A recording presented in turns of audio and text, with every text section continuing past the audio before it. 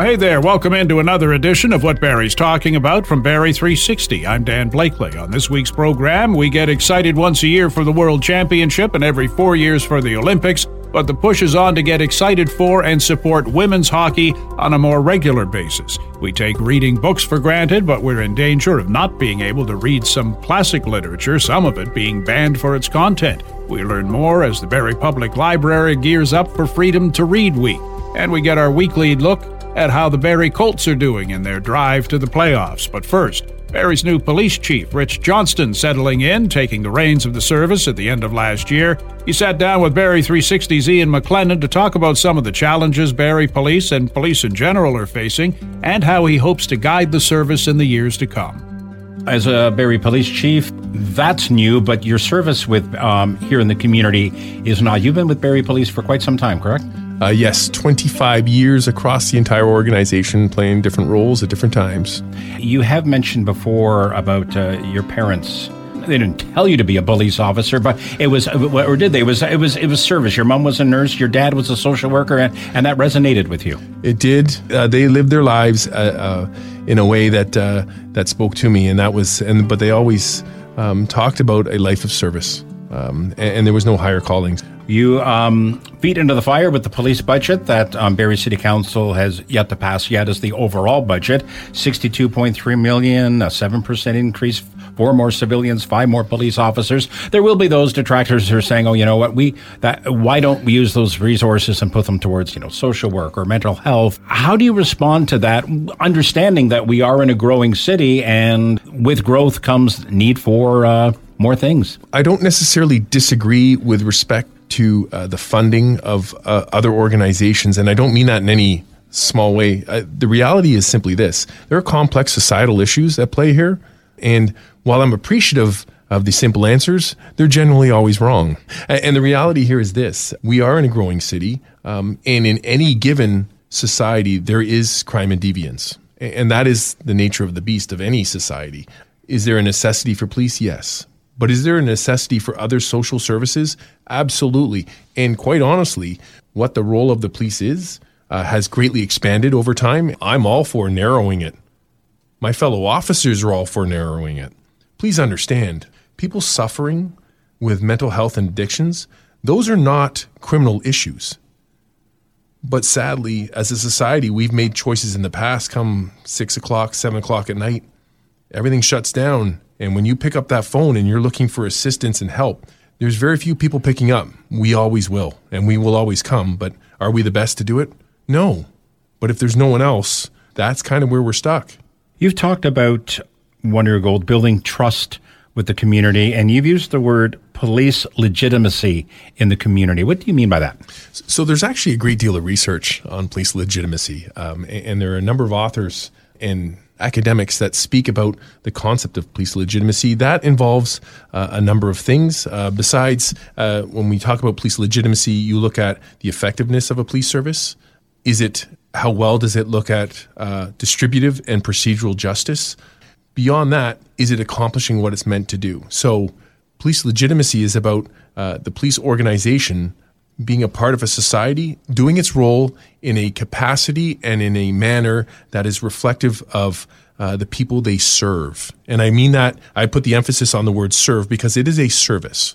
And so within that concept of police legitimacy, one of those aspects is procedural justice. And that is all about when you're interacting with a member of the community that you serve, you're treating that individual with dignity and respect because they're people.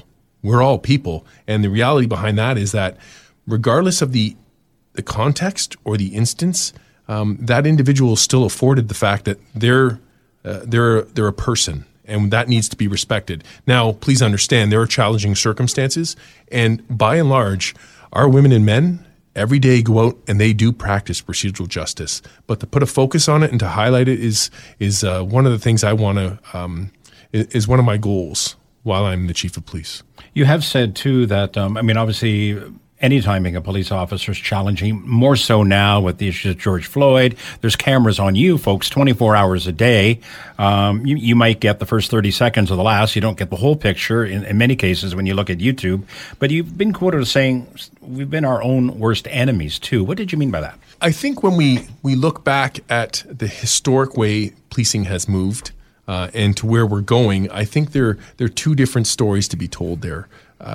I think there was a time where we believed, we just did our job, stick to the facts, share as little information as possible, because that's not our place to do. We are simply there to exist as an organization, serve, and what came out, but we had no input or interaction with that. As we move forward, we have body-worn cameras, but cameras are everywhere. And it's not about changing a narrative or speaking to the narrative, but certainly being far more transparent and open. Because if you want the trust of a community, it is about sharing what you know as much as possible, respecting freedom of information and people's rights. But having said that, that historic refusal to share, I think we're moving towards, it is a requirement that we need to start doing that far more to inform our public. Because at the end of the day, we serve them. So if we're questioning why they look at us in a particular way, are we responsible for that because we didn't share before? So if we share a broader picture more than the first 30 seconds or the last 30 seconds, maybe that paints what occurred in a different light, and so they can better understand us because we are simply a reflection of them. You've talked a lot too, before about education. I know the criminal code. I know, well, from what I've read, that you want your officers, and I'm out of speaking out of turn, tell me that you want them to educate themselves too about the community beyond just the criminal code and learn about this community and grow with it. So the law is the basic requirement. We look at policing and we want to be viewed as a profession. You expect and I'm not suggesting we're doctors, but you look at a doctor, they need to know the medicine, but you want to know the best doctors. Those are the ones who understand their patients, not the conditions per se, but their patients, what makes them tick, to better understand them, to be in touch with that. As police officers, we're in the community. The idea behind education is to better understand our community and who they are. So if you want to deliver a service, it's not about one service fits all. Equality is a nice concept and it's wonderful in theory.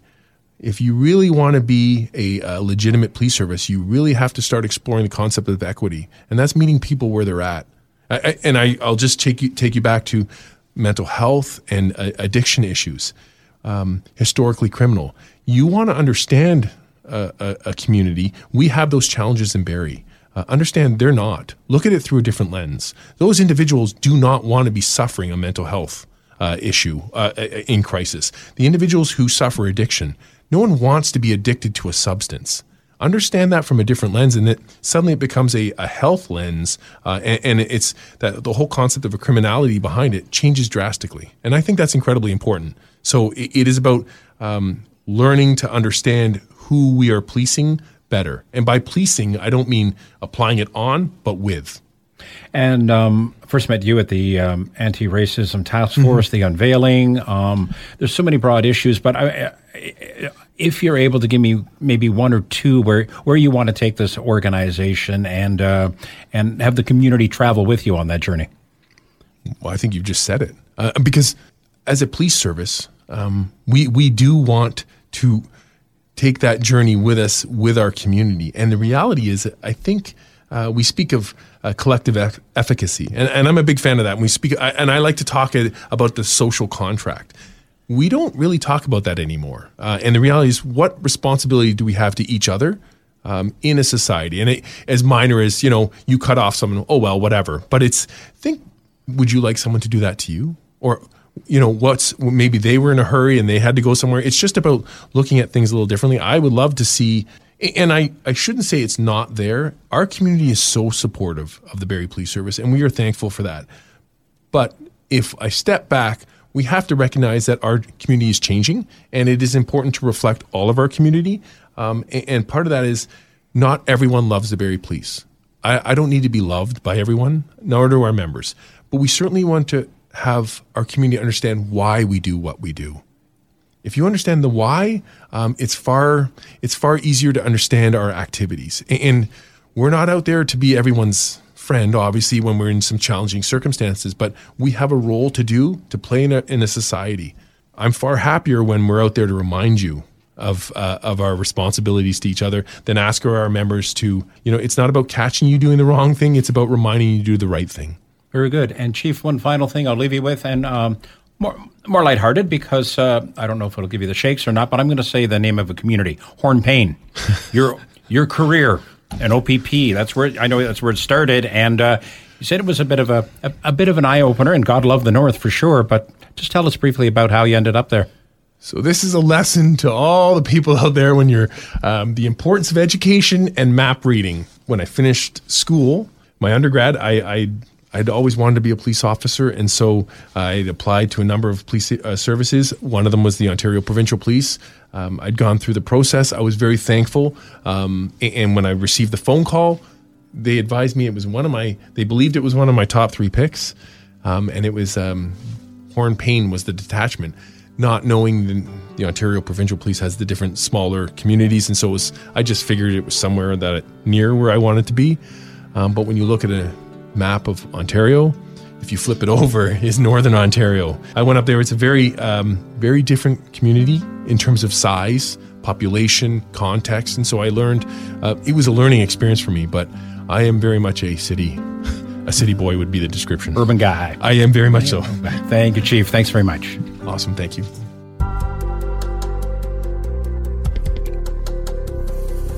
Women's hockey took center stage last Saturday at Sadlon Arena when the Dream Gap Tour came to town, featuring some of the top players in the game, an opportunity to showcase the women's game and hopefully garner more support for it. Something local realtor Shannon Murray has been very vocal about since getting involved as the lead sponsor of the Barrie Junior Sharks hockey team, which she says is every bit as competitive as the Barrie Colts are. She bristles at the inequities between women's and men's hockey and is leading the charge to change things. When they were going down the laundry list of what, the counterpart males were getting compared to what the girls are getting to the women, I just well, what the heck is it for them to strive for? Why are they doing it? Just for recreation? No. These girls want to have professional hockey. They want to have careers. They want to be more than just trainers and coaches, and there's nothing wrong with that. But they want more. What's the equivalent to the NHL? What is it for them? My God, they grind just as hard, if not harder. They have to do harder because they have to prove themselves. Well, and you look at the support now and the popularity from fans, yes. The popularity of the sport. When the Canadian women are playing in the World Championship, everybody's watching on TV. It's as big as watching the men play. But the financial support is still not there. The encouragement is still not there. And that's where you come in. That's right. Because, the costs are offset by the parents in terms of, everything from their locker room, their uniforms, the practices. I mean, my goodness, they just got a bus. After all these years, sponsorships, they're trying to recreate what's already been done again for the male counterparts in terms of sponsorship to help offset costs. I'm not in a position to point fingers, but I know that this is coming from a city level or provincial level. Like there are levels, and it seems to be this political restrictions for whatever reason that to me I scratch my head and I just don't understand. It's just common sense. Okay, here's what the guys are getting, and what they're asked for the women is just equality and fairness, and they're not getting that. Is part of the issue promoting this and getting the word out and not enough being done in that regard? I can't say that. Awareness. Yeah. Okay. Probably awareness. But again, it just doesn't compute to me. Like, I'm constantly scratching my head. I don't understand, because we talk about it. We share about it. Clearly the parents, the girls, they're in hockey. Here's a great example. I was talking to one of the parents the other day, and, again, the marketing of the guy counterparts, and they made it a Colts Day at the school. And she said, well, why don't they do the same thing for the Sharks? And I said, that's a really great idea. And another parent was telling me how their child, had to miss school because they had a competition for hockey and they were getting resistance from the teacher. Meanwhile, it was, and we're talking like grade 12 or whatever, right? So they're senior level and they were getting, you shouldn't be missing. And well, can I get, the schoolwork or whatever? Meanwhile, if it was a Colts hockey player, they're, no problem. Well, you're invested in this. The players are invested in this. The parents are invested in this. The league is invested in this. How do we get others invested in it? We have to change policies. We really have to start putting pressure on that, whether it's, to the city, whether it's to the associations that are part of it. And, does that mean we need some change up and new people in there? Do we need some of the women who have played, the younger generation who have played hockey to get in there and start getting voted in as board of directors? I want the best for these girls as they get their commitments, as they go on to university and college, and what does that look like for them? They're committing so much. Where is it that they can go? That's what we need to do. We need to open up, take away any restrictions, just open everything up throughout Canada, US, Europe, everything, and just give them those opportunities. They just want to play. Much to be done to level the ice surface. We'll be talking more about it in the weeks to come. Our thanks to Shannon Murray for sharing her thoughts and her enthusiasm with us. What Barrie's Talking About is a weekly podcast featuring the best Barrie has to offer and more. We've covered a lot of ground since we began last summer, learned about electric cars, the good and the bad, got advice on how to keep our homes toasty this winter despite the rising cost of natural gas, and spoke with actor Jenna Shaw about filming a movie in an actual haunted house. You can get caught up and make it easy to keep up in the future by subscribing to What Barrie's Talking About through any podcast distributor. Still to come on What Barrie's Talking About, our weekly recap of the week the Barrie Colts have had, and the Barrie Library prepares to mark Freedom to Read Week. Now this. It's cool to care. Calling all curlers.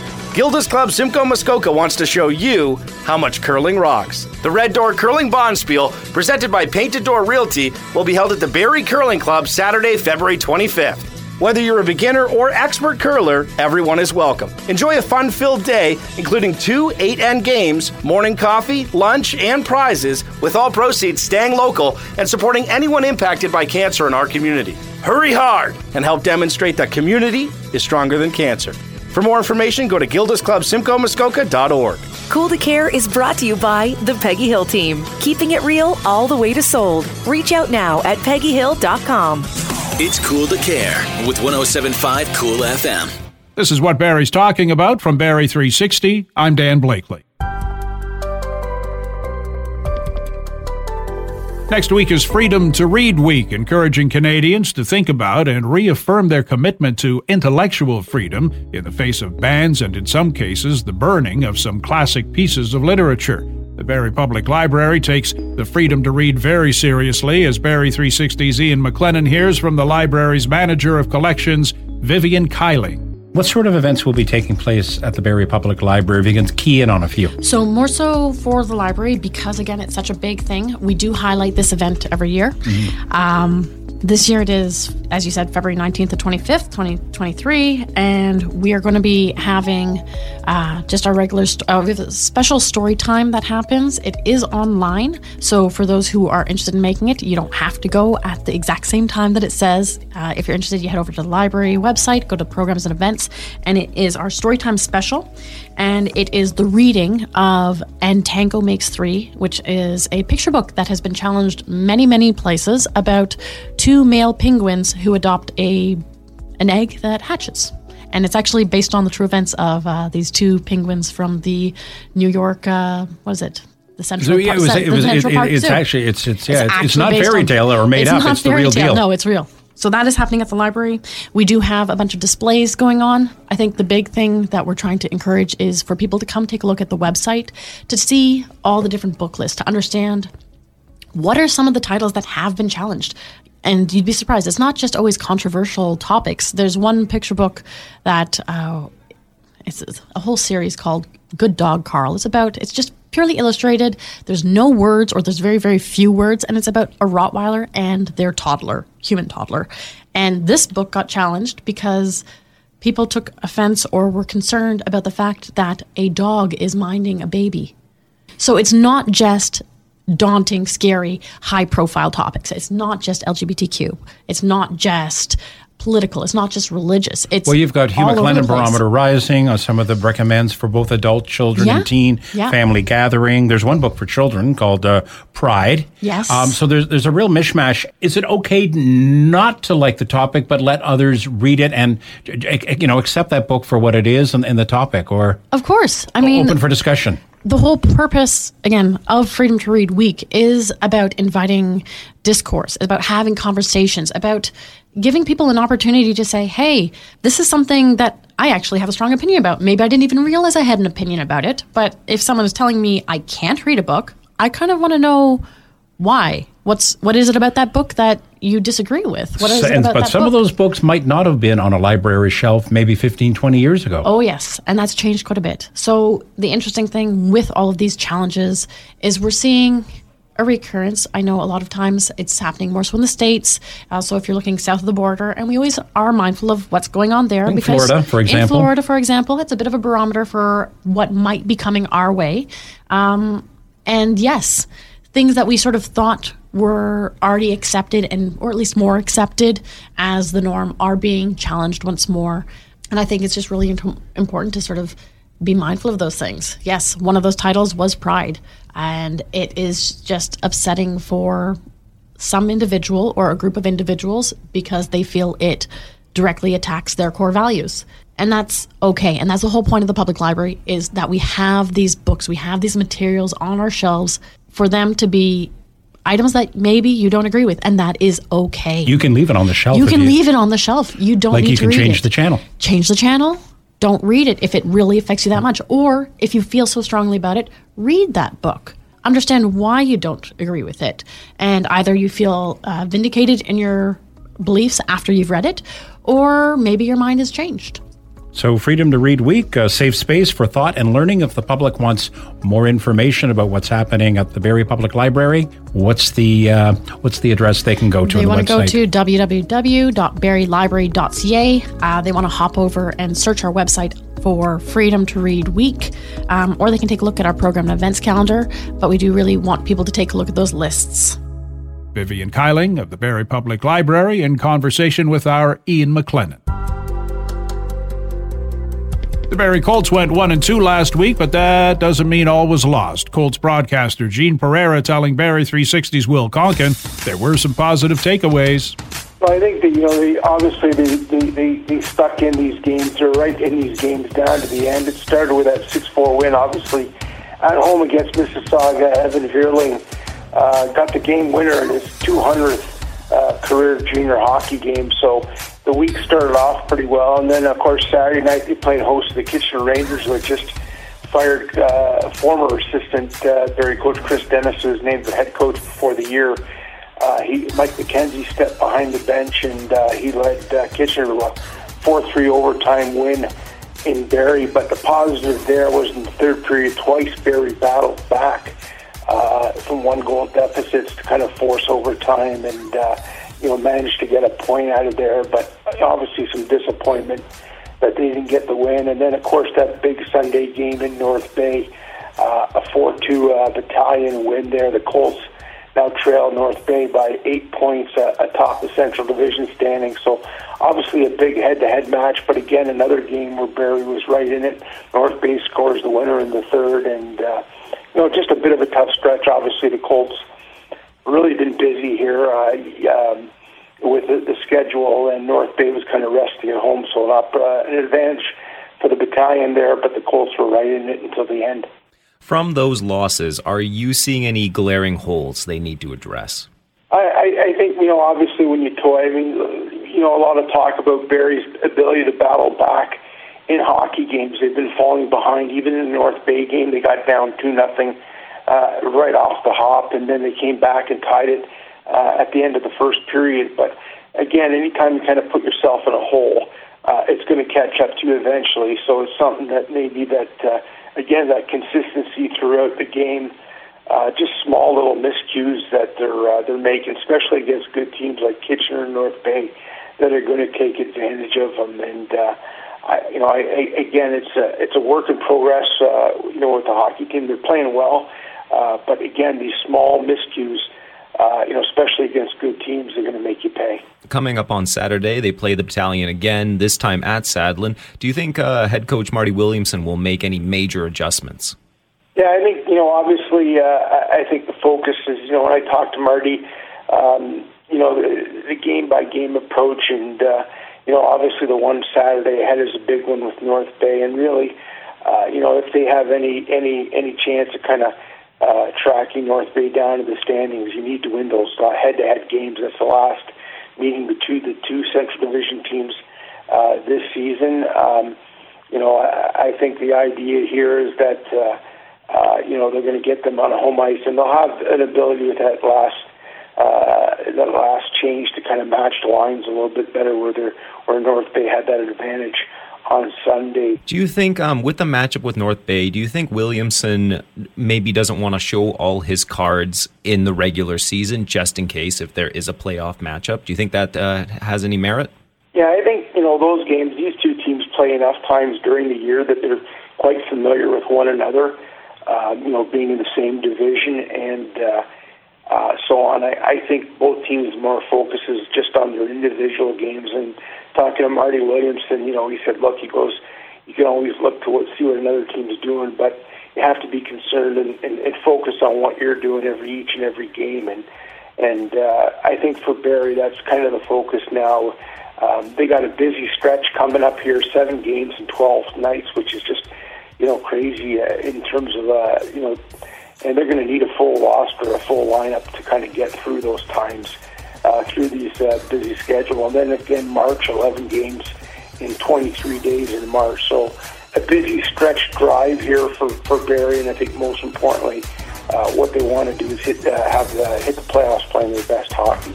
Well, we appreciate the insight, Gene. Thanks again, and another week in the books. Thanks, Will. Colts broadcaster Gene Pereira joins What Barrie's Talking About every week to discuss the highs and lows of the past few games of the Barrie Colts. And that's our program for this week. Thanks to Ian and Will for their input, and to Matt Ladder for his technical expertise, and to you for listening. If you like what you've heard, please subscribe to What Barrie's Talking About, rate it, review it. You can also keep up with What Barrie's Talking About on Facebook and Twitter at Barrie360, and on our website, Barrie360.com. I'm Dan Blakely. Hope you'll join us again next week.